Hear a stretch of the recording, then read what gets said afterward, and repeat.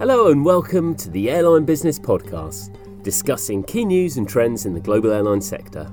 This time, can Europe's airline leaders really make a difference and push through ATC reform? And what on earth is going on at Air France-KLM? We look at the biggest Gulf carrier you're not thinking of, and why didn't airlines buy enough A380s to make it an ultra-large success? Sorry about that one.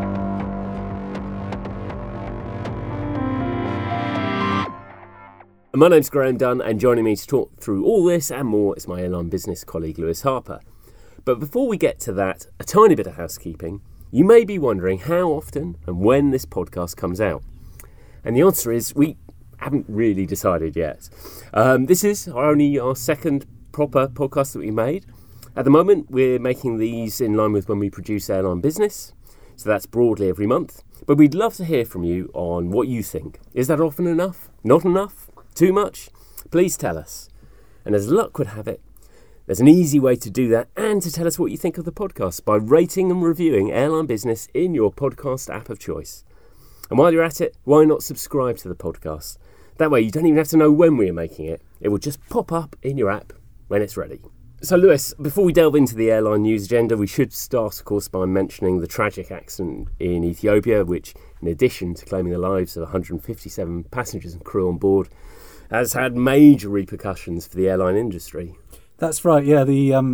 Obviously the incident itself was the second fatal crash involving what is a pretty new type of aircraft in 5 months. So, quite rightly, that's made it a very big news story beyond what an air crash would normally get in the press. And with the grounding of aircraft, obviously following.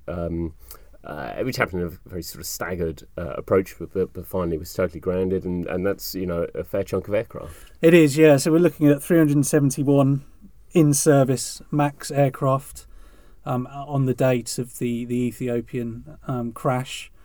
There were 14 parked as well for various reasons. So it is a significant number of aircraft. Given it's a relatively new programme, it's not as widespread as it maybe could have been. So I think the biggest fleet was with Southwest Airlines with 34 in service, followed by Air Canada, American and China Southern. Those bigger airlines, obviously, even though they've got the biggest fleet of MAX aircraft, it's a relatively small proportion of their overall narrow body operations. So I think with carriers like Norwegian, maybe WestJet, where the MAXs are taking up quite a much larger proportion of their fleet, and enable them to start specific new services, specific longer routes.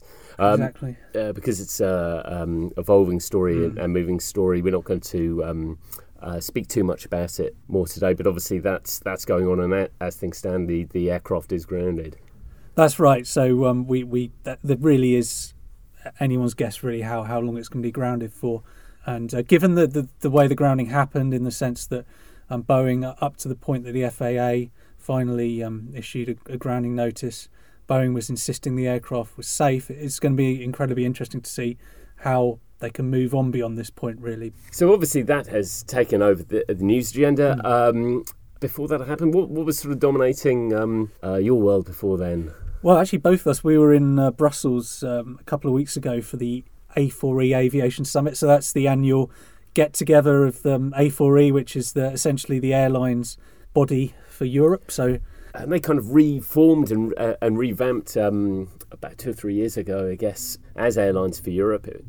And really, you saw the leaders of the 5 big airlines really taking, I suppose, kind of responsibility for campaigning on the issues that most affected them. That's right. So it's a fascinating event in the sense you see the leaders of EasyJet, IAG, Lufthansa, Air France, KLM, or just KLM in this case, and Ryanair sitting on the stage together. There's obviously a lot of things they'll disagree about, but they found a few where they believe they as a group they can lobby and aim to make a difference. Yeah, it is a really difficult thing to make a difference on. I mean, what they were talking largely around probably the biggest. I mean, it might seem a bit odd that a week or two before Brexit, which is something we've talked endlessly about, and many of the airline leaders on board on the panel had also spoken about, or very much been asked about that. That really wasn't a sort of a major theme. I think really they were talking largely around delays and the causes of the delays and the impact of disruption. That's right. So on Brexit, I think it's almost that everyone said all they can say on it, and no one knows what's going on. Of course, by the time this podcast goes out, that may or may not be true. Who knows? Yeah, but I think so. Yeah, you're right. I think the issue they really went for this year was around disruption and ATC issues that are basically causing quite significant delays. And, well, I mean, last summer was a pretty horrendous year for delays. For where the blame lies is another issue. Though air traffic control is obviously a major issue here, and last year seemed to be particularly bad, and obviously they're not optimistic for the year ahead. No, that's right. So Michael O'Leary made the point that January was already a bad month year on year.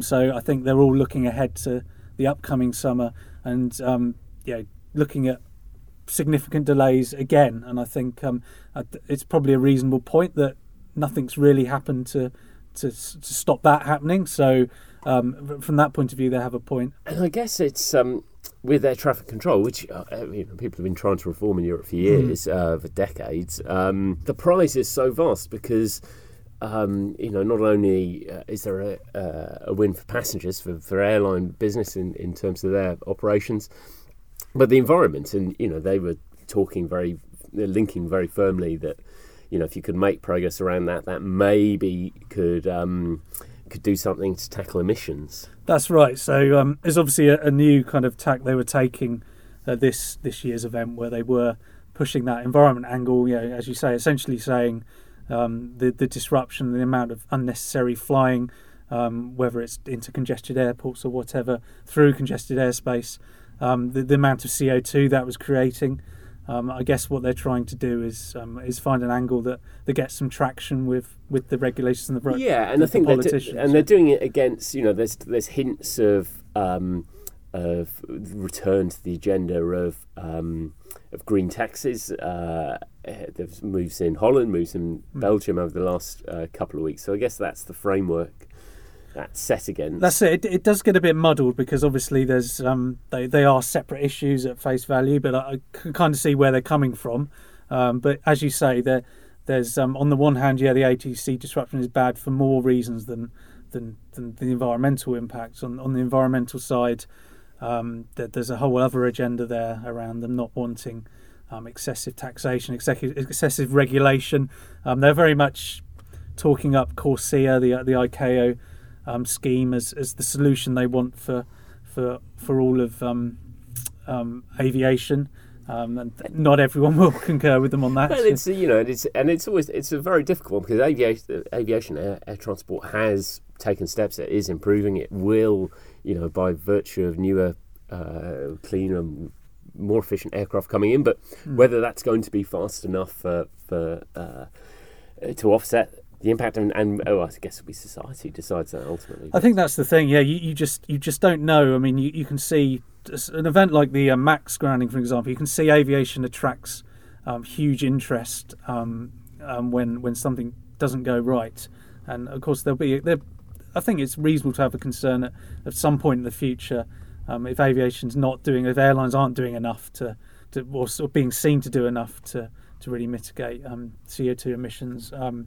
There could be a point where that becomes a much more serious issue. So it is something they've got to play carefully, I think. Yeah, so they're working through it. I think, and clearly, air traffic control reform would make a huge difference there.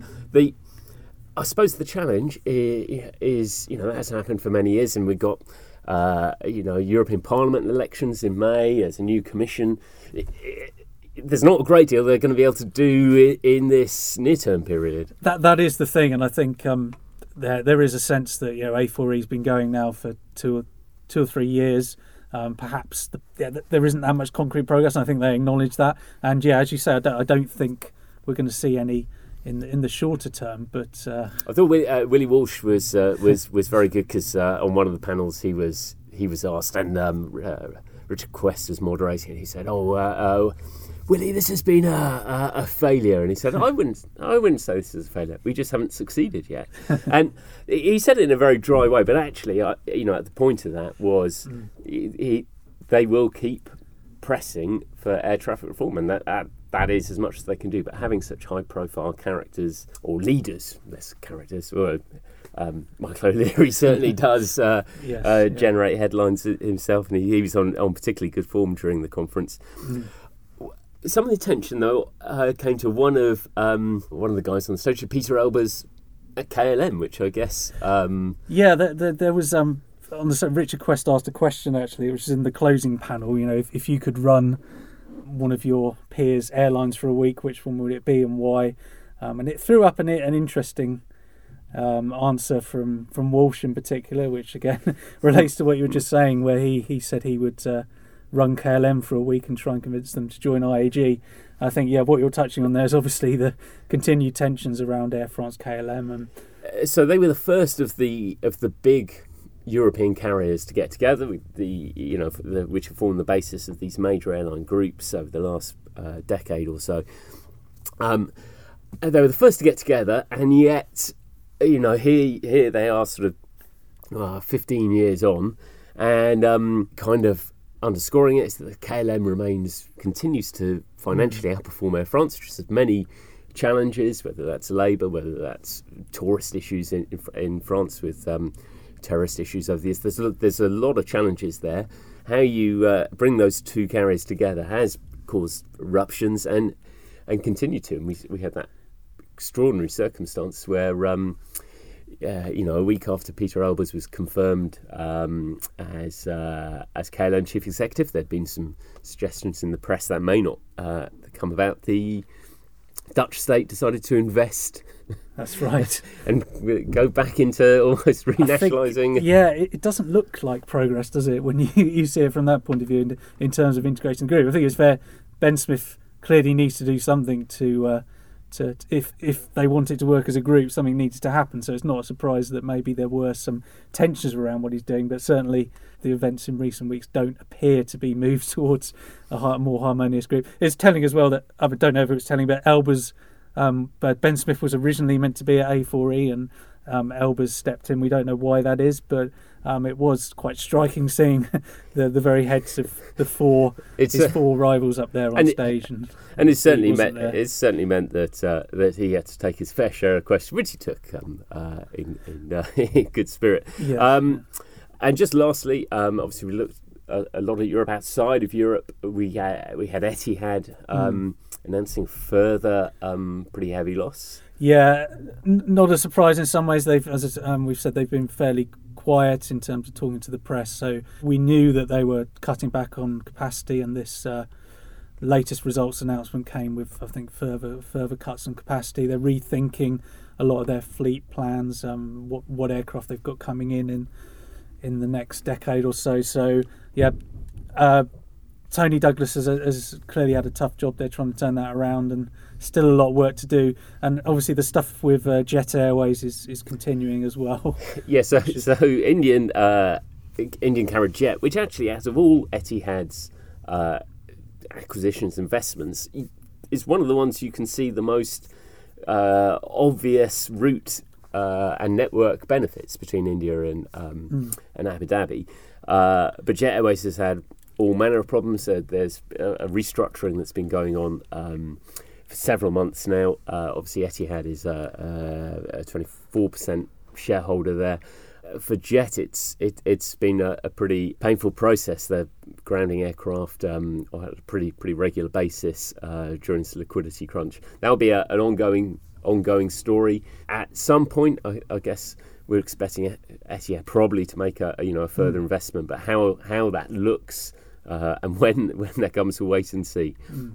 So into the second part, we're going to be joined by David Kaminsky-Morrow, and we're going to be talking about Saudia. Make sure you subscribe to the Airline Business Podcast via your usual app. We'd also really appreciate it if you could leave a rating or review. Thanks for listening. For this month's cover interview, David Kaminsky-Morrow was in Munich to see Saudia's Jan Albrecht, who was there speaking at an event. So, David, it's fair to say, Albrecht himself called Saudia a sleeping giant and the perfect example of a legacy airline. Given the sleeping giant angle, what's he been brought in to do at Saudia, and how is he getting along with that? Well, Saudia is one of when he talks about the airline being a sleeping giant, it is a huge airline in the region, but it tends not to be noticed because when we speak about Middle East airlines, we talk about the Gulf airlines, Emirates and Etihad and Qatar, and Saudia almost must almost be at a par in sort of fleet size, mustn't it? It's a huge airline. It is a huge airline, but it tends not to be mentioned in the same sentence as the three that are more familiar as Gulf carriers, and that's partly because it doesn't have the same business model as Qatar Airways or Emirates or Etihad. It's not using its base really as a transit point or a connection point. It's using it really to reach the regional parts of the kingdom, because Saudi Arabia is a huge country. It's about the size of Mexico, and that means it needs quite a substantial domestic network, as well as its international connections. So it's been concentrating really on its domestic activity, rather than trying to compete with the other Gulf airlines in the region. Okay, and the Saudi government itself has been talking about drastic change really in the country in terms of opening up. How is that influencing what Albrecht's doing at Saudia? Well, the government is trying to reform Saudi Arabia, and that's quite a difficult task because you're talking about a very conservative country, a country where change has not really happened particularly quickly, and that's kind of been reflected in the way the airline operates. And this is what Albrecht wants to do. He wants to transform the airline in a way that keeps up with this pace of what's happening in the country, and arguably perhaps even precedes it. That if the airline can attract people, then that'll help to speed the process of reform within Saudi Arabia in terms of investment and business. If you've got the traffic coming in, the two are obviously linked. And the very appointment of Albrecht, who's quite an interesting, has had an interesting career in the airline sector itself, is, I guess, a statement of intent. Yeah, very much so. I think it's fair to say that Saudia is a fairly secretive airline in terms of it doesn't really make a big deal about its developments or the way it works. And bringing in Albrecht, who is obviously, I guess, classed as a Western CEO, they're clearly trying to take advantage of the knowledge that he has and look at where they need to improve the carrier to bring it up to the kind of standards and the kind of business model that has already happened in the West, the kind of changes that have already taken place among Western airlines. Saudia wants to try to bring some of those changes into its own operation, because it's never really needed to do that in the past. It's always kind of bumbled along as a loss-making airline, very much a legacy among legacy carriers, because it's not needed to change. That's just the nature of the kingdom and the way things have worked up till now. And you've seen similar kind of things among some of the other similar airlines in the Middle East. It's just not been in the nature to need reform. But if Saudi Arabia wants to change as a country, then obviously the airline, which is bringing the business, bringing in the passengers, bringing in the tourists, then the airline has to change along those same lines. Does that mean, in terms of the product it offers, is it talking about, is a dry carrier? Is that going to be changed, or are they committed to that? That's certainly not going to be changed. This is part of the issue that Albrecht has to balance, is that you've got to try and modernise the airline, transform into a sort of a streamlined and more efficient operation, without losing all those really important conservative values which are crucial to the way Saudia runs, the way it attracts its own sort of core business. Saudi Arabia is the site of the two holiest sites in Islam, Mecca and Medina, the two holy mosques that are often referred to by the government, and that really underpins the kind of clientele that Saudi wants to maintain. It's important that it doesn't lose its focus on that, and things like the conservative policy on board, the fact that it's a dry airline, the fact that if you've ever been on board a Saudi flight and watched a film on the in-flight entertainment, I've seen films on Saudi where if somebody pours a bottle of wine in a movie, then the bottle of wine is pixelated out, as are any kind of clothing on women. If it doesn't sort of comply with those conservative values, that gets pixelated as well. So it's a very very rigorous standard. And what's Albrecht's thinking on fleet? Are there decisions to make around that, or is that forming part of the modernisation sort of effort? Well, Saudi has been looking at building a fleet of about 200 aircraft by around 2020. They do have this sort of SV 2020 plan, which kind of dovetails into the broader Saudi 2030 plan that the government is implementing in the kingdom. Most of the fleet plan seems to be sorted out. They've got 787s on order. They've got more 320 Neos on order. The Flyer Deal budget division has just opted for 737 MAX. So a lot of the aircraft are pretty much in place, but there is still an issue where they're having to wet lease high capacity aircraft, and they want to look at bringing in alternative long haul wide bodies to deal with that. So I think you can probably look forward to long haul twin jets on order. They're not going to be looking at 747s, and certainly not going to be looking at A380s, even though they were considered a candidate for those at one point. But I wouldn't be surprised to find that Saudi is ordering perhaps 777s, 777X, perhaps other 787s to help cope with some of that traffic. So you mentioned the A380s, and as you say, Saudi did seem a very viable candidate for that. David's going to stay with us after the break when we talk a bit more about the A380 and why airlines like Saudi just haven't ordered enough of them. Stay up to date with the Airline Business podcast by subscribing to it in your app of choice. And please rate and review us. We'd love to hear what you think of us.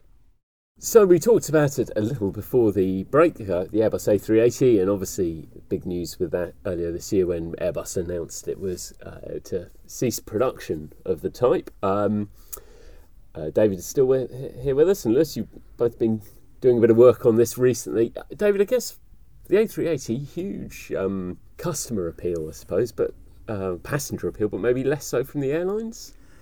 Yeah, I think that's really what it's come down to, is that the A380 is hugely popular with passengers, and Airbus has marketed that to a great extent. It's had quite substantial campaigns about the love the passengers have for the aircraft, and it is fabulous to fly on. I've never heard a bad word about the aircraft from passengers. All of them. I think it's an extraordinary thing that, if you even seasoned travel journalists or aviation journalists, they still get a bit of a kick out of it, and there's still a kind of excitement level to it. There is, yeah. I had my own experience with the A380. I was quite excited to be travelling. So the first time was out of Heathrow with Qantas, and it took 3 attempts to take off because of a landing gear problem. So they ended up getting an extension on the curfew. So it took off about 2:15 a.m. I think, after being on the aircraft for 4 hours. So I got to experience the A380 for quite a long time on my first trip.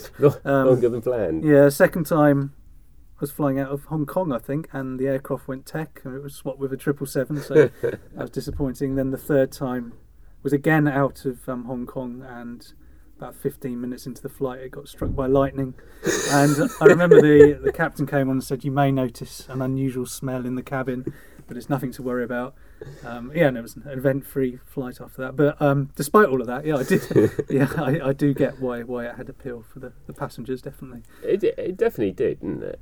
Oh, very much so. I mean, I've not had any kind of anywhere near the eventful nature of flights that Lewis has had, and I have to admit, most of my A380 flights have not been on revenue services. They've been delivery flights and ferry flights for airlines, and but almost without fail, when I've been on board the 380, what people have talked about is how quiet it is. I don't think I've been on an A380 flight where that hasn't been mentioned by the passengers on board, and it is remarkably quiet for such a large aircraft. It is quite extraordinary, and that all plays into the passenger appeal of the aeroplane. But passenger appeal, unfortunately, doesn't necessarily sell aircraft, and passengers weren't necessarily appealed enough to pay any more, were they? Well, not really. No, not to the extent that was necessary. There were certainly in the beginning there were premium fares being offered on the aircraft, but ultimately it comes down to economics. The A380 economics just didn't stack up sufficiently for enough customers. There are airlines in the world that have made it work. Emirates, notably, is completely enamoured with the aircraft. British Airways is quite a big fan because it has particular operations where the A380 works on its transatlantic routes, on certain other routes out of Heathrow. Emirates has its own advantages with the location of Dubai in the world, the 24-hour airport. It's able to make the A380 fit into its operation. But not every airline is British Airways, and not every airline is Emirates, and trying to bring such a large aircraft into certain operations just wasn't working in many cases. I guess people always looked around congestion, and that there would have to be less point to point and more these trunk flights from big airports as the only way to handle it. Has that thinking changed? Well, that was always Airbus's. That was really the keystone of Airbus's philosophy. That if airports couldn't expand fast enough, then sooner or later the A380 would be, to quote their former salesman John Leahy, inevitable. But if it is inevitable, it's not inevitable soon enough. I can see some point in the future where that may be the case. Because airports have certainly, Heathrow remains, as a prime example, and it's not the only one where it hasn't expanded. It doesn't seem to be sort of the pressing issue now. I mean, it wasn't long ago Alan Joyce was saying that it's more economical for them to fly two 787s in place of an A380. So obviously that argument for the A380 just never kind of broke through really as a compelling reason to have them. And is that around the economics of the newer aircraft? Well, it's partly that, but it's also because at the moment the emphasis seems to be on frequency. If you're a passenger, you don't necessarily want to be travelling on one flight with 400 other people. You want the flexibility of being able to fly either in the morning or the afternoon, and that requires smaller aircraft operating more frequently. And that kind of ties in with another issue at the 380, which is that the economics are much better the more seats you put in it. Quite simply, if you pack more seats in it, more passengers, more income. Yeah. But what you found with airlines that were taking 380 is they weren't configuring the aircraft with these high density layouts. Yeah, no, because I remember when it was first rolled out, and especially before airlines started taking them, that was always the first question: what are you going to do with them? Are they going to fit in? There was always stories from an airline that was going to fit. Well, 1,500 seats. They're all going to be, they've got these hammocks in there. Whatever it was. I remember. I don't know if you probably remember the campaign when the A380 was really first unveiled, and it was my first meeting ever with John Leahy. Was during an A380 campaign event, and when he was talking about what airlines might do with the aircraft, fitting sort of elaborate interiors and facilities and things. And my first ever question to John Leahy was, well, yes, but we saw the same kind of thing for the 747 and the L1011, and all that happened was that airlines said, no thanks, we're going to put seats in it. And he looked at me and he said, well, thank you for keeping an open mind, in his inimitable style. But ultimately, that's what subsequently happened. Airlines kind of they chose to put seats in the 380. They didn't put bowling alleys in it and put a swimming pool in it or cinemas or this kind of stuff. The elaborate interiors were really fairly rare. Emirates had the showers, which were an interesting curiosity. I think Air France put in an art gallery, which is quite unique. Lufthansa, I think they turned the crown area of the aircraft, the kind of dead space above the cockpit. They turned that into a quite a large bathroom, which they said was quite valuable for business passengers who wanted a much larger bathroom area than be crammed into an aircraft toilet. So the last of these, Airbus will build the last of the A380s in... The last ones will come off the production line in 2021. They're going to... Well, Emirates will be taking up most of them. ANA is taking delivery of its first one in March. Yep. But interestingly, one of the customers that never materialised was the lesser Amadeo, and Amadeo oddly had the idea of putting more seats in the aircraft. They were talking about really capitalising on the economics. They were talking about putting 600-700 seats in the airplane, which probably would have made a difference, but Amadeo couldn't find the customers that were prepared to take an aircraft in that kind of high density configuration. So you can see that all this has contributed to the economics of the A380 just not stacking up, and not stacking up soon enough. Just as a quick aside as well, we're looking at the Cirium schedules data around the A380. It looks like this year might see the first time that scheduled flights actually drop by the type. So already, not really that long into the program when you compare it with other wide bodies, we're probably going to become a rarer sight in the skies.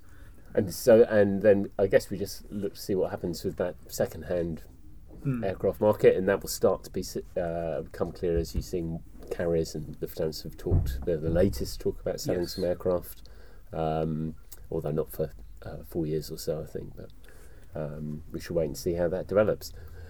We will wrap it up there.